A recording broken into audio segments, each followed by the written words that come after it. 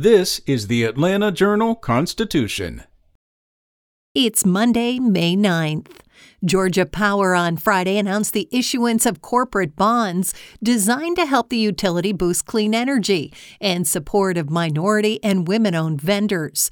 The Atlanta-based power company said it has issued $800 million in Equality Progress Sustainability Bonds, EPSB, a corporate financing program to promote sustainability efforts that also requires the utility to spend at least half that amount with disadvantaged businesses.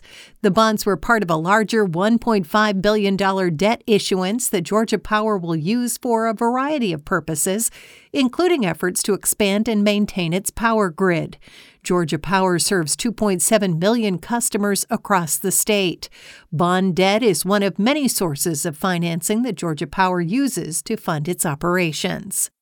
Up next, Gwinnett County Police are searching for a Loganville couple facing child cruelty charges after their daughter was killed in a fire at their home, and the ensuing investigation revealed unsanitary and dangerous living conditions for their 5 children.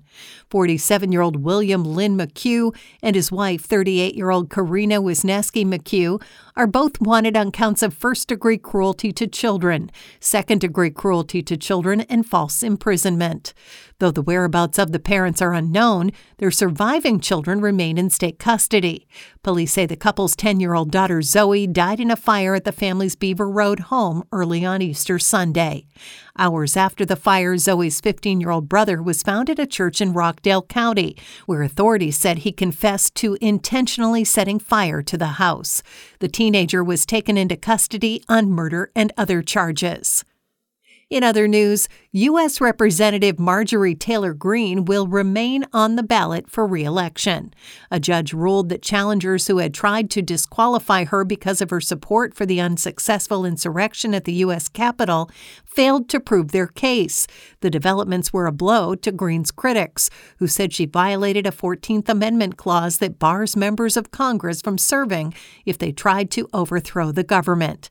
Free Speech for People, which had led the challenge, said in a statement that the decision betrays the fundamental purpose of the 14th Amendment's insurrectionist disqualification clause and gives a pass to political violence as a tool for disrupting and overturning free and fair elections.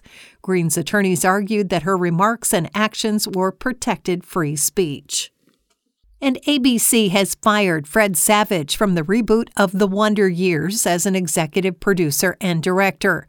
Deadline cited unspecified inappropriate behavior and verbal outbursts. Allegations were investigated, leading to Savage's dismissal. Savage, now 45 years old, starred in the beloved original Wonder Years series, which aired from 1988 to 1993. The new version was shot in Metro Atlanta and, like the original, was set in the 1960s. But this time focuses on a black family in Alabama. Savage has not commented on his firing as of Saturday morning. Spoken Layer.